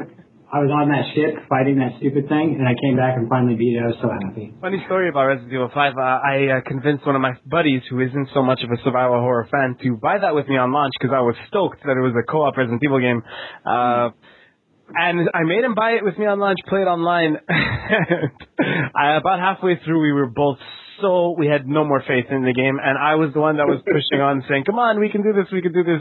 And I thought I hated that game. Jesus, that guy hates that game. He literally told me when he finished, when we finished the game, he ejected the disc from his PS3, put it in the case, and tossed it across the room. There's a lot of hate for Resident Evil 5, but we're talking about Resident Evil 4, not 5. Yeah, speaking of 4, Mike was cut off. Mike, go ahead, man. Derailed. But it's a fantastic game. What the problem I have with it, and this is just my personal opinion, is the fact that it's not classic Resident Evil at all, which is what I personally prefer from a Resident Evil game. The old school survival horror conventions and everything. And the interesting thing about Resident Evil 4 is that I noticed people saying about how the controls have been improved, and actually they're exactly the same as the old games. The difference is the camera is changed, but the controls are actually there. You still have to move Leon in the direction you want and then press forward. You still have to hold down the button to run. So those haven't actually changed. It's just a perspective. But it does make it easier to play, and of course you've got the whole limb aiming system, which is just it's just awesome. You can shoot their legs, they go down on one knee, you can perform a kick, and you can suplex them. Suplexing monks never gets old. Totally. Yeah, and some of the weapons are awesome. I mean, like I said, you can upgrade them. You've got your pistol, your shotgun, your rocket launcher, your Tommy gun. The arsenal is great, and it's man. Back in 2005 when it did come out, I mean, as a Resident Evil fan, it did piss me off because, they had built, I'm not trying to spoil things too much because I know Justin hasn't played all the Code Veronica yet, but, they built up the whole story about, we're going to take down Umbrella, and all this kind of crap, and then it's like, 6 years later, Umbrella's not there anymore, you're Leon. He's a government agent. There we go. It's just they threw all that narrative away. Which is a good thing. Look where they went with Code Veronica. Jesus Christ. Code Veronica went into, you get into some really dirty, greasy shit, talking about, some of the founders of Umbrella being, retarded sociopaths that dress like women. Oh, whatever. I won't get into it, but... Yeah. I see what you're saying about. We'll get on to Code Veronica in a sec. I see what you're saying about that but story, man. They had to just stop it. They had to stop and do something new. It was but what I wanted to see though is I see what you're saying, but what I wanted to see is them to wrap it up. You know, forget about the crazy guys in Code Veronica. Just have Chris and Jill and Barry and everyone and Rebecca just take down Umbrella, do one last great big game. Where you play as all four of them or something. I still remember talking to my mates back in friggin' 1999 when I should have been working in class and I was just talking about Resident Evil as you do. You're saying, how have we had a disc for Barry, a disc for Chris, a disc for I don't know Rebecca or whatever. All the fans around that time really saw what I talked to. They were gearing up for this massive conclusion and it just got chucked away and it's just man, I know this sounds kind of sad, I just can't let go, man. I want to know what happened to Barry. I want to know where Rebecca is. I love you so much, man. I'm so on board with you. Now, look, let me make this clear. I totally agree with everything you said. Seriously, Justin and Rob, if you guys want to fight about Resident Evil, I am on Mike's team about this. Everything he said. I want to see if Barry ever got his Jill sandwich, so, Yeah, man, exactly. Did Rebecca even survive Sin City, Jill sandwich. Yeah. But in conclusion, Resident Evil 4, guys, if you haven't played it, go and get it. If you're not a Resident Evil fan, go and get it, play it, because there's nothing like the old ones. If you're a Resident Evil fan, go and get it and play it. It is a great game. I just want to add one thing as well. Sorry about the visuals there. Everything's smoother, but it could have been better. At the end of the day, it's just an upscale GameCube port, which is not supposed to be viewed any higher than, I'm not a technical whiz, I think it's 480p. Yeah, 480p. You're right. It's a PS2 port. Yeah, it's based on the PlayStation 2 version. It's got the extra content, and by the way, that's a massive bonus. This game is the ultimate version. You not only get assignment Ada, which is like a mini thing, but you get separate ways, which is like a whole mini campaign. You get costumes, you get all the weapons. This is the complete package, and I totally recommend it. Seriously. Now I am on Mercenaries mode too, doesn't it? And Mercenaries, Mercenaries mode. It's good. It's probably, I think it's the best Mercenaries mode there's ever been in a Resident Evil. I played the shit out of that when I. My favourite is still Operation Mad Jackal from Resident Evil 3, but it's because I'm a boring old fart. I really liked that. Nikolai Malikov and Mikhail, Nikolai Mikhail. Yeah. Who else? Carlos Oliveira. Oh yeah, Carlos, right? Carlos Oliveira. Yeah, he kind of man, same surname. Yeah. So just to reverberate, I agree with Mike on everything he said about Resident Evil. I'm a big fan of those more traditional types of Resident Evil, but don't get me wrong, when Resident Evil 4 came out, I was in love with that game in 2004. I really was. I played it over and over again. I was really in love. So we gave it a 9.0. If you've never played a Resident Evil, it's great to go back to Resident Evil 4 and play it. Like Mike said, this is the best version of it, although it doesn't have move support. There was a Wii version that had motion. Yeah, it doesn't. It'd be pretty cool. Admit, it'd be pretty cool if it had. The Wii version was actually really good. That's the version I played the most. Actually, I've got every single version ever released. And that was surprisingly that was a good version. I'm kind of surprised at that, but yeah, apart from the move support, it is pretty much the best version. And the only bad thing about it is the sound effects are kind of muffled. Like the in-game sound effects, they're not particularly high quality, which is a shame. I read that in your review. Yeah, I think you'll only notice that if you play the other versions, to be honest. Okay, so moving on to Code Veronica, the more traditional. Deep breath. This came out in what, 2001, 2002? It came out on 2000 on the Dreamcast, and it was ported to PlayStation 2 the following year. Yeah. Okay, exactly. So this is a Dreamcast game ported to PlayStation and now ported to PSN in HD.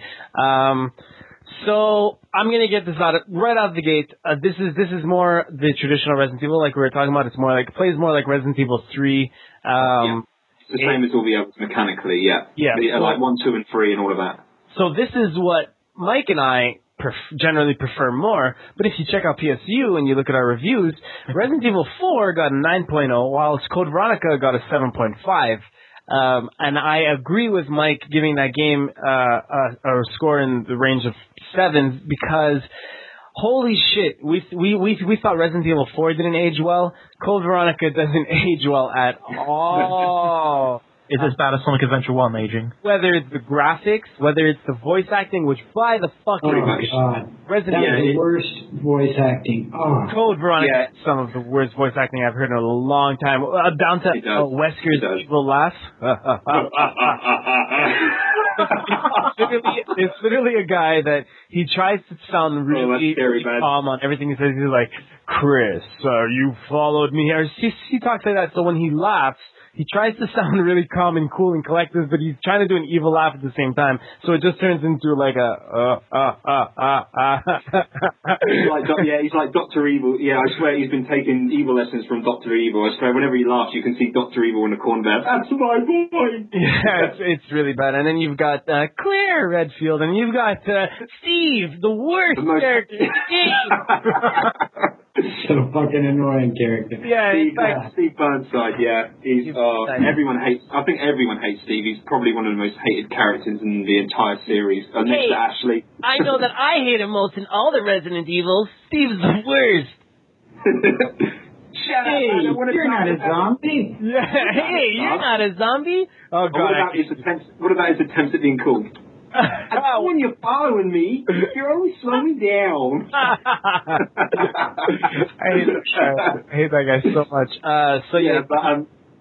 If you rely on anybody, you're just gonna get hurt. So Mike and I are the only ones that have finished it again recently, right? Justin, you still didn't get past. I'm still in the middle. Okay. Well, at the beginning. Well, the middle. I mean, did you switch characters or? I haven't switched characters. I'm still with Claire. Okay. We won't spoil it for you. What I'm about to say, Justin. As Don was saying, it's quintessentially classic Resident Evil, but that's not necessarily a good thing in this. I mean, it's the kind of like the bread and butter components of mixing combat with puzzles and everything. It still works and it's satisfying. And one of the things I can say about Code Veronica is it's very much the thinking man's Resident Evil. Yeah, you said that. Yeah, it's more cerebral. You've got the puzzles are probably some of the best in the series. You've got unlike Resident Evil 4, I should have mentioned this earlier. With Resident Evil 4, the puzzles were almost like you were like on a ghost train ride, killing the shit out of everything. Yeah. The puzzle was just like this quick stopgap, put a key in a lock. But with Code Veronica, you've got the old school sense that you're exploring more. You have to backtrack a lot, man. You go to a lot.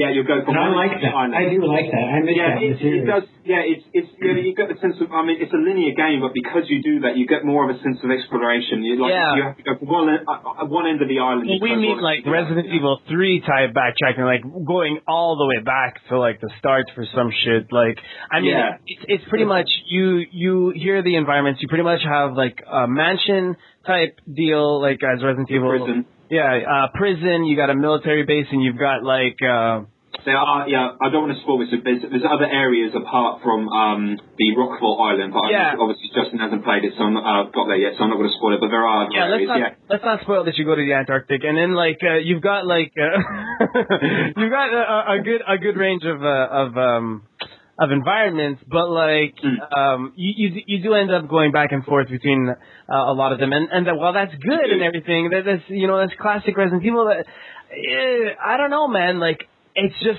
if this is your first if you've never played a Resident Evil and you're coming into this game, first of all, my biggest gripe with Code Veronica is that it has a $20 price point. That is too expensive. You're asking too much. This should have been like a $10 game or something with a $7. It was for PlayStation Plus users. Yeah, I know, but like if this is your first Resident Evil, you're coming into this and you're coming straight into those. First of all, the controls, then you're getting the voice acting, story, and you're also walking into that whole mechanic where when you open a door, the loading screen is like a 5-second long animation. But they shouldn't be in a game on PlayStation 3. You should be able to skip those. I mean, you could you can skip them on the I can't remember. You can bloody well skip them on the port of Resident Evil 1 on the PC. You should be able to skip them on the PlayStation 3. Yeah, and they're so horrible. They're horrible. The graphics, the textures and the resolution that they use for those, you would think that they would be a little bit better. I want to touch on the graphics actually, because I know because it's HD and all, people want to know. It's an old game. It's showing plenty of wrinkles, but there's one thing I can say about Capcom is they have done a lot more. They put real time shadows in. Now I know that's bread and butter these days. And back in the old. Yeah, new water effects, and to be fair, they do look good. But water effects, I'm pretty sure are pre-rendered because when you walk in them, there's like no interaction. Cool. There's no, but they do look nice. And I'll tell you one thing, as I touched on in my review, the real-time shadows do look great. They make the environments come more alive and more dynamic. Because at the end of the day, I'm sure you remember, Don, the old Resident Evil Code Veronica just had like that old circular shadow at the bottom of your character, and that was it.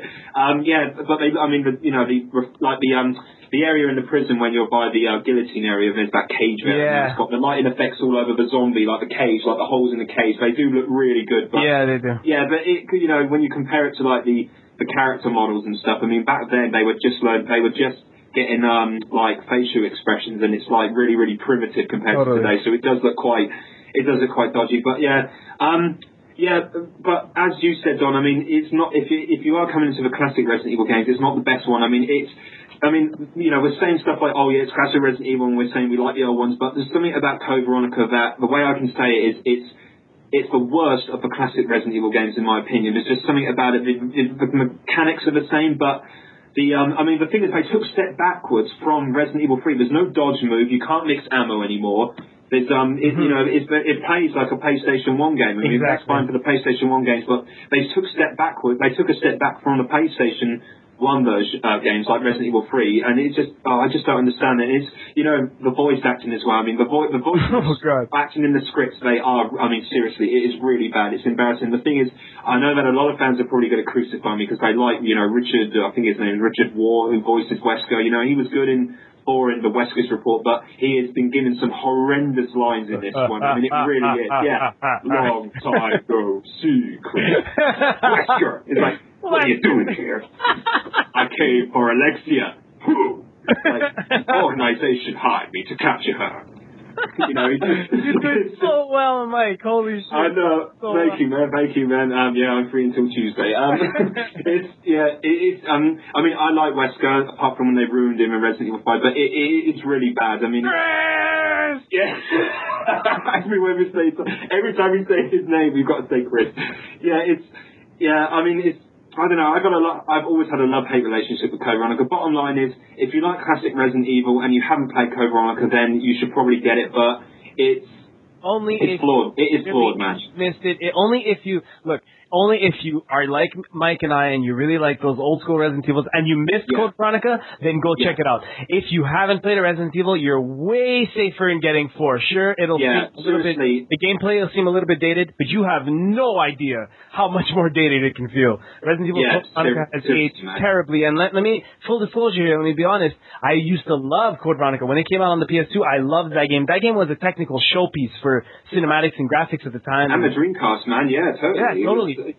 Exactly, but then the thing is, even when you see how it was redone in HD, so those CG cutscenes really aged poorly. Now, admittedly, oh man, I forgot to mention those are really bad. Yeah, those were rendered. They're fuzzy, man. They're fuzzy. Yeah, really poor. Yeah. Upscaled really terribly. Obviously, Capcom didn't go back and redo those. They were rendered for a very shitty resolution, and that really shines through, especially when, you know, like, we're used to a certain level of standards in video games, but like, it just goes to show that in 2001 shit just didn't matter anymore, because you see Claire in those cutscenes and she looks totally different than she does in gameplay. She looks like two different people. I don't know, like, I find Claire looks totally different. She has like the same colored eyes and everything, but that's about it. The differences between the cutscenes and the cutscene model and the game model, is very conspicuous. Oh god, I hate Steve. And also, if you've ever played Code Veronica, get ready to be introduced to you think Sheva was bad. Oh my god. Steve Burnside, ladies and gentlemen, the whiny voiced punk 70-year-old kid who's got a crush on Claire that you can see coming up fucking miles. Totally. See, so Capcom kind of repeated history in the same way that they released Code Veronica. Now, while Code Veronica was critically acclaimed at the time, and, you know, by the way, so was Resident Evil 5. If you notice, Resident Evil 5 has a lot of generally high reviews, even though a lot of people Game of the year, man, 2005.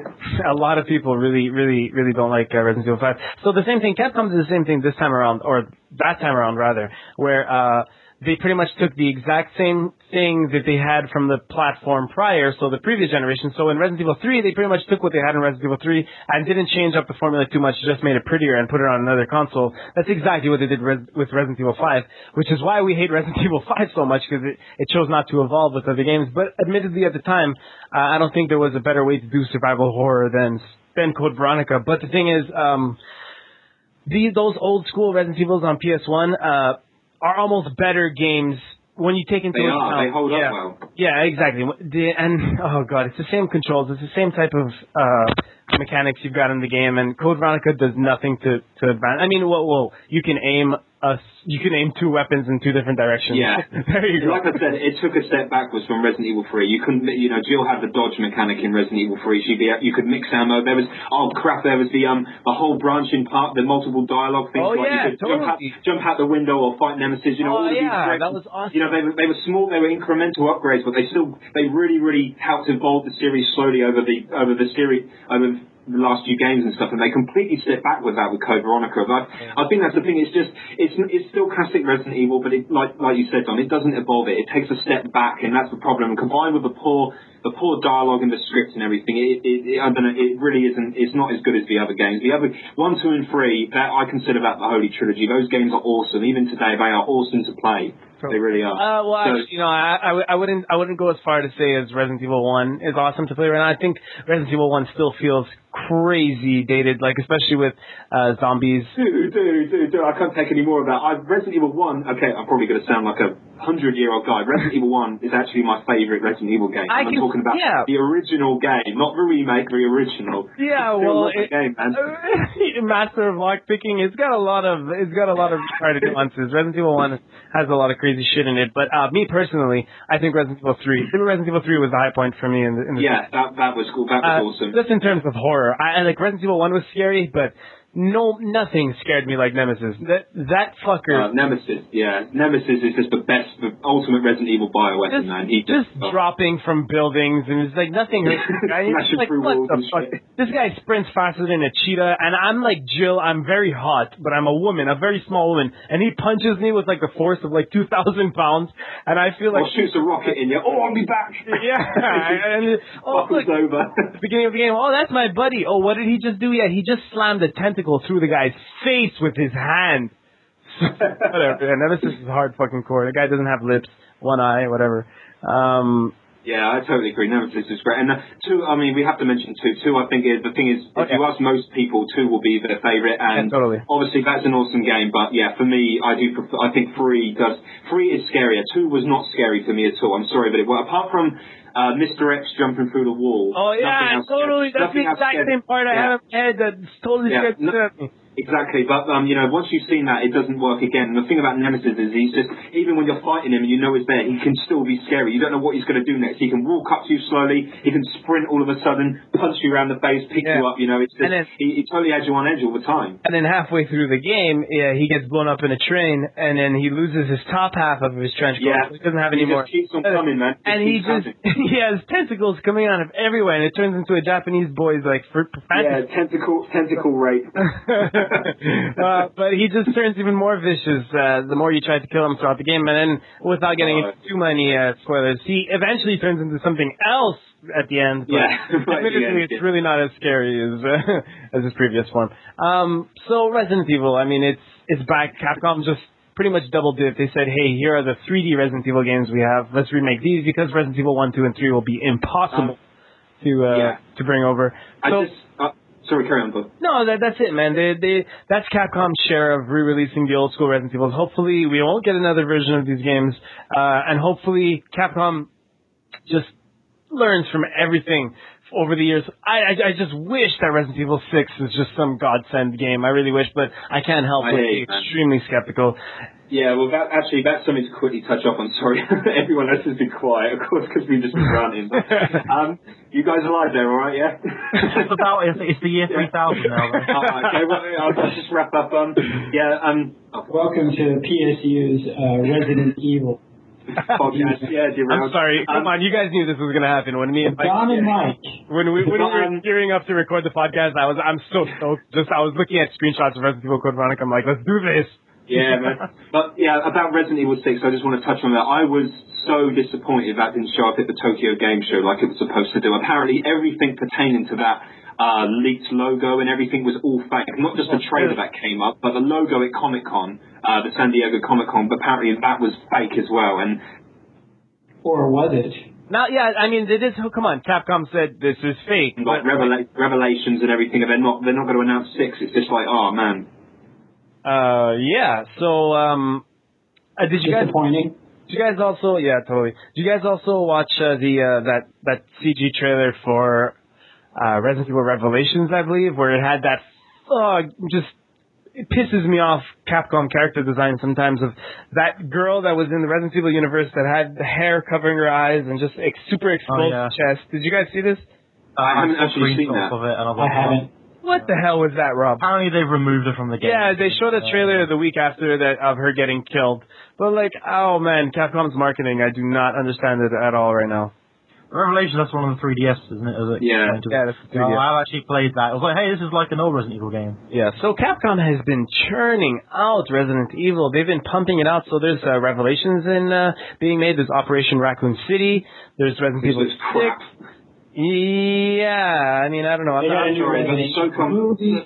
Yeah, exactly, Justin. Yeah, they're doing Resident Evil Retribution. They just announced some dude who I've never heard of is playing Leon Kennedy. Oh, right. They've got Barry and Rebecca, not Rebecca. Yeah, Barry and Ada in it as well. Yeah. I would guess they're going to do another animated one too, because didn't they do anime? Yeah, they did was it Degeneration? Yeah, they are doing a follow-up, but they haven't actually said much. The anime wasn't actually all that bad. I watched that. I really disliked it, to be totally honest. Yeah. I really disliked it. But yeah, I mean, it's the 50th anniversary, as Don said, they're bound to be pumping it out, and that's why I thought they would have been, perfect time to announce Resident Evil 6, but, whatever. At the end of the day, they're definitely developing it. I mean, that's pretty obvious, but if it means that we're going to get something more along the lines of...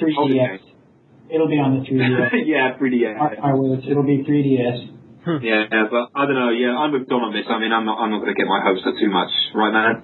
Yeah, totally. Resident Evil 6. While I would love a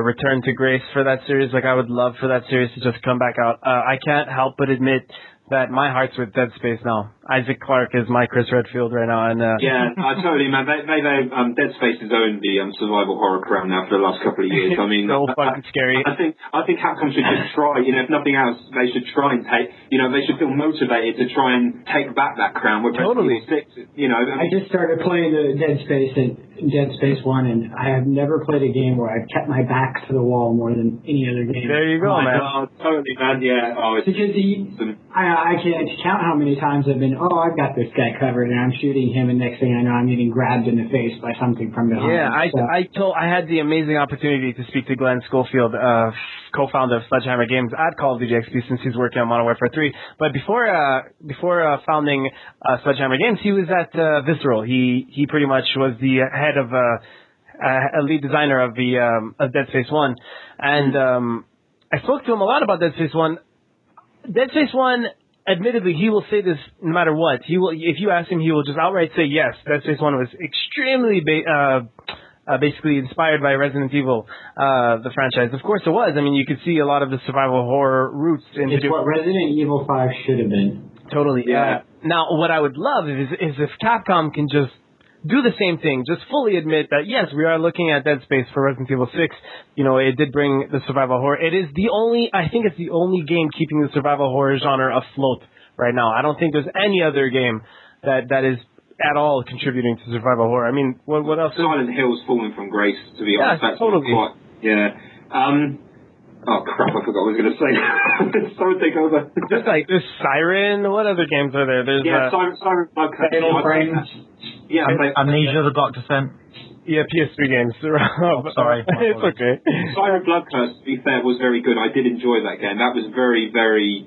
That was not an action game by any stretch of the imagination. It was quite spooky as well. I actually quite liked that, I have to admit. I bought it off of PSN when it first came out, the PlayStation Store. Yeah. And the only thing I didn't like about it is the episode, type situation. Yeah, that really broke things up for me. That did, yeah. And the download was just incredibly large. I think it was there's 10 episodes, and each one is around 5 to 9 gigabytes or something like that. Yeah, it was pretty. And I had a 60 gigabyte machine, so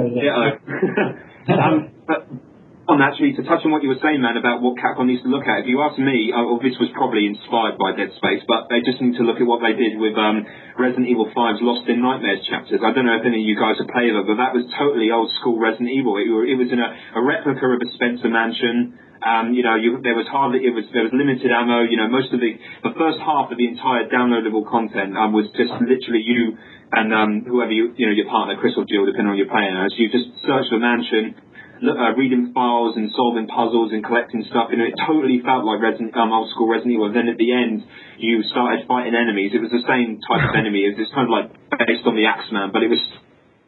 It was still good. You have a whole claustrophobic environment. It wasn't bad. You're right. This has been podcast derailed Resident Evil. Spencer Mansion, that was from 1, wasn't it? Yeah. The Spencer Mansion was like the center of all the experiments and stuff, man. The found. Yeah, that was just the entrance or some shit like that. Right. Yeah, they probably just disguised it as that too. I mean, like the one I was just mentioning, the Resident Evil 5 downloadable content. That again is an exact, almost room for room replica of the Spencer Mansion. It's just like the Umbrella guys, man. They just love the Spencer Mansion. So to wrap up Code Veronica and to wrap up our Resident Evil talk, I'm just going to reference. I had this really funny but pretty frustrating moment with Resident Evil. So I'm gonna tell you guys what happened. This is very late game. I'm gonna tell you guys what happened, but without spoiling anything.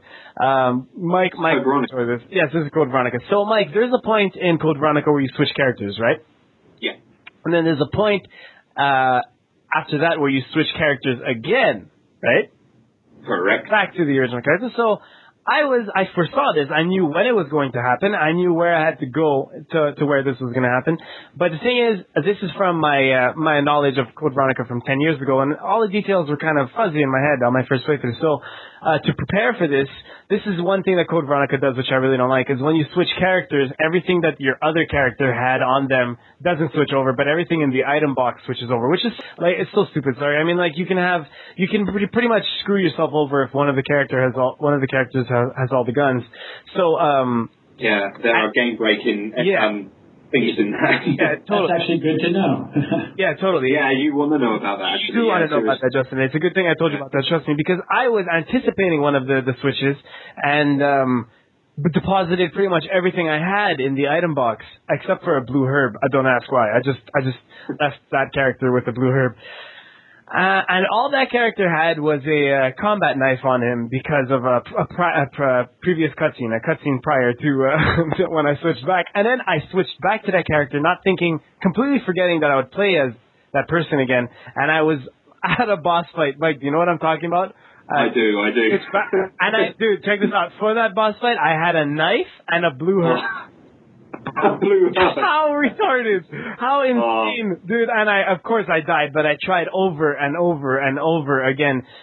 See, the thing is, knife combat in Resident Evil, not a selling point. Not a selling point. And that's horribly broken. That as an it always has been. Knife combat in Resident Evil is probably the worst. It's so unfun to play with. It's just there's no point to it.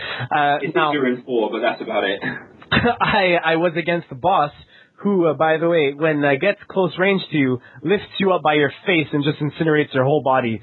So you die automatically. So I know exactly what you're talking about now, just to double check. So that was a nightmare. And that's the type of game-breaking stuff that I really don't like. I mean, they don't even warn you that you're going to switch characters. And when you do, you just, like, for example, there are things, you switch characters and you continuously find ammo and supplies for stuff that other character might have, and that's so frustrating because you could be pretty effed with that second character not having much if your first character has everything in their inventory. These bullets cannot be used with your submachine gun. Yeah, totally. So annoying because you try and pick them up and you can't do anything with them, Please deposit all metallic items in the security box. Oh god, that's just like the worst part of that game. Oh god. So that's been Resident Evil, but not to finish off with the zombies this week. I know that Rob is probably dead. He had nothing to say. Brains. One more zombie game that we played. Like I said, I played Dead Nation. This week, if you guys noticed, on Tuesday, Dead Nation got a downloadable add-on. Love Dead Nation. Yeah, Dead Nation's a very good game made by Housemarque, like I said before. They also made Super Stardust HD. Now, Dead Nation is a top-down, twin-stick, isometric, zombie survival shooter. Kind of an arcade. Yeah, that can be played in co-op, couch co-op, or online co-op, and you could... actually, seriously, one of the best parts about the game is it has very high production values, as Steve Williamson pointed out in his review.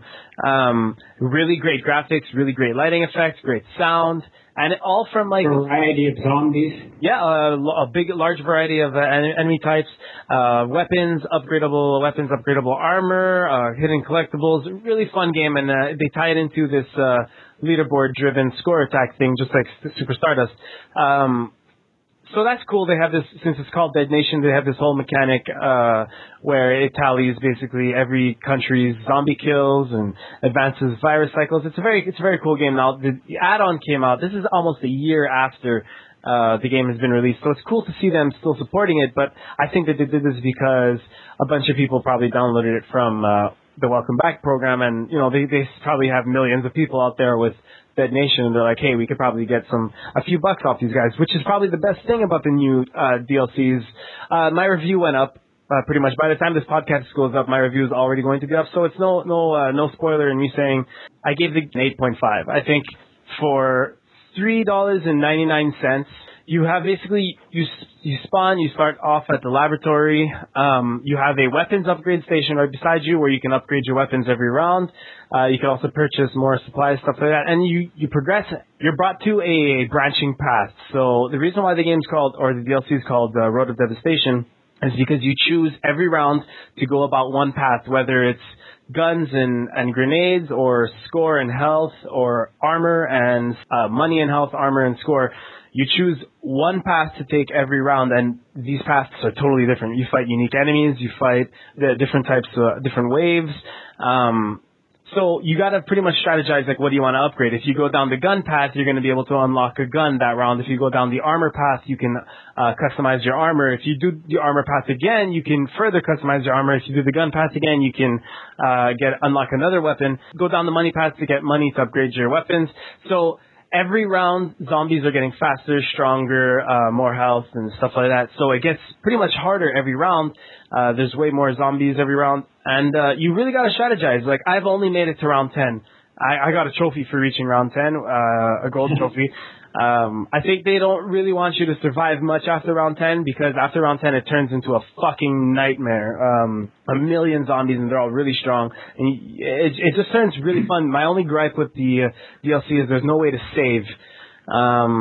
You die and you're just booted back to the title screen, which sucks, but they really want you to retry, try a new strategy. Maybe in round 1 go for armor, then round 2 go for money, and in round 3 go for guns, something like that. Or you could go for like money for 3 rounds straight, and then there's a health route that is pretty much you get a health pack.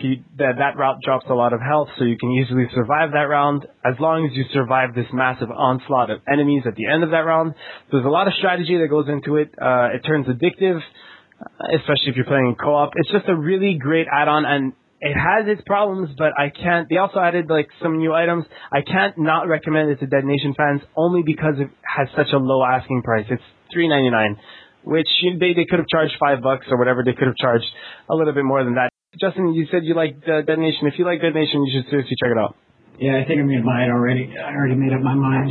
Yeah, it's really fun. Do they have a new leaderboard for that? They do, yeah. They have a new leaderboard. They added a new support item. It's an automated turret, which is you drop it and it has this big radius. You can upgrade the amount of ammo the turret has. You can upgrade how many turrets you can carry. The turret obviously helps you. They have new environmental kills like electro fences that when zombies swarm around, you can shoot a generator and it's just going to fry every zombie near a fence, which is pretty cool. They have also new mechanics where if you electrify a zombie while he's in water, he'll shock everybody else. They have like health packs that you can pick up now, which you can drop and refills your health to the max, which you can only carry 1. So that turns crazy useful when shit gets nuts. And I mean, shit gets nuts. If that could be my summary of the review, I'd love that to be the summary. Shit gets nuts because you encountered a few boss type enemies in Dead Nation the first time through. In Road of Devastation, that's what this add-on is called. In Road of Devastation, they throw that shit at you like crazy. You know those giant like bioweapons with the slicing arms, Justin? The one that one hit kill you? Yeah. So they'll throw about 4 of them at a time. Like round 10, they'll throw about 4 of them with hundreds of zombies around. Yeah. It turns insane. But it's very fun, very difficult though. So if you haven't played Dead Nation, or if you haven't, even beat it yet, I'd say spend some time with Dead Nation. Just get used to the high standard of difficulty in Dead Nation, I'd say, before trying out this new DLC. But for $3.99, it's hard not to recommend. I haven't actually played Dead Nation. Is it a standalone? Is that DLC a standalone, or is it actual DLC? It's actual DLC. You have to own the game. It's an add-on. Okay. It's got its own set of hidden items, but that's not, too important. You don't really get much from that. But yeah, Mike, if you like zombies, I know you do. Dead Nation can be pretty creepy, more tense than creepy though, because like I said, the difficulty is always at a high standard, and you're always very tense. And Dead Nation's a great game. We've talked about zombies a lot on this podcast, but it's better than Zombie Apocalypse, and that's all right, because that's the only other zombie game I've played, and that wasn't that great. But I played the hell out of that game too, and I agree with you, it was not that great. But that pretty much is better though, isn't it? Way better, way better. Yeah, cool. I'll check it out, man. Definitely. Yeah, man. Steven gave it a 9. It's really good, and I think the DLC deserves an 8.5. Simply, it does have problems, but simply because it's so cheap. But I don't know. It's hard not to recommend. I mean, a lot of people got Dead Nation for free, and now DLC comes out for $4, and you can spend hours with this thing just retrying, and okay, I want to try this strategy now, and I think it's pretty great. Sweet, man. So that wraps up. Join us next week for Vampire Week. Yeah, Vampire Week, when Infamous Festival of Blood comes out. Yep. Oh yeah. And Mike will come to Spike. yeah. With the leather jacket and the boots. Hey, I actually know everything about Twilight as well, so we can diss Twilight with actual knowledge about it. Oh god, don't get As long as Mike vampires do not glow. Sorry, vampires do not glow. They burn up in the sun. Yeah. Get it right. And they shouldn't cry all the time. God, it's such a beauty fucking movie. I remember back in my day when vampires sucked blood, not cock. Anyway, so that's been Podcast Derailed episode 6. I mean, we're wrapping up our zombie talk. That's pretty much wrapping up the podcast. Unless you guys have anything you want to add? Oh, well, I like to plug my podcast. Oh, yeah, totally. I didn't let you in the beginning. I wanted you to mention it in your introduction. You're actually on another podcast, right, Rob? Yeah, my own podcast, currentgen.com. It's about all gaming, so not just PlayStation 3, which is, of course, a superior console anyway, as I'm on a PlayStation podcast. But we do it daily. News roundup, previews, reviews, and such. Over at currentgen.com. We have an American as well, so it's not just British people. And so there we go. It's pretty cool if I say so myself. Check it out. I've listened to an episode. It is a very cool podcast. You said you do that daily? Daily, yeah. Jesus Christ. Yeah, I've got no life. Oh, man. All right. Well, that's cool, guys. Check out that podcast. This has been episode 6 of Podcast Derailed. I hope you guys liked it. I thought this was a great episode. You guys? I thoroughly enjoyed that, mate. Honestly, I did. That was fantastic. I really look forward to Mike's rant on Resident Evil. So have I. I've been thinking about it for Are we done now? It's just like, are we done now? My head hurts. You'll have to wait until next week for more Resident Evil talk, next episode. I think the podcast right now is on a bi-weekly schedule. It is. I have to apologize to fans of Derailed. As you've noticed, there hasn't been really a set schedule on when Derailed comes out, but we got that shit down now. I mean, we've got our stuff together. We're crazy busy on the site. The site has been doing really well. I'd also like to plug a site. It's called PSU.com, PlayStation Universe. It's pretty much your number one source for all PlayStation news. I mean, sure, we only cover PlayStation, but we cover everything you need to know about PlayStation. And check out our forums if you want to get shark bitten in the ass. I met one of the forum guys, actually, Eurogamer. I can't remember his name, but hey to that guy who met me at Eurogamer Expo. So hey, guy, you're in our forums. Our forums are a dangerous place. Very, very, very welcoming too. Tread carefully. Yeah, no, they're not welcoming. Oh my god. So that's been episode 6, guys. I'm gonna leave you guys with Lengua de la Muerte from The Illness. Like I said, you could check them out at myspace.com/theillness. Thank you, Mike. Thank you, Rob. My pleasure. You're very welcome, sir. And thank you, Justin. Yes, sir. And thank you, Dom. Oh, thank you very much, guys. I couldn't have co-hosted without you. And that's been episode 6, guys. Bye-bye. See you guys.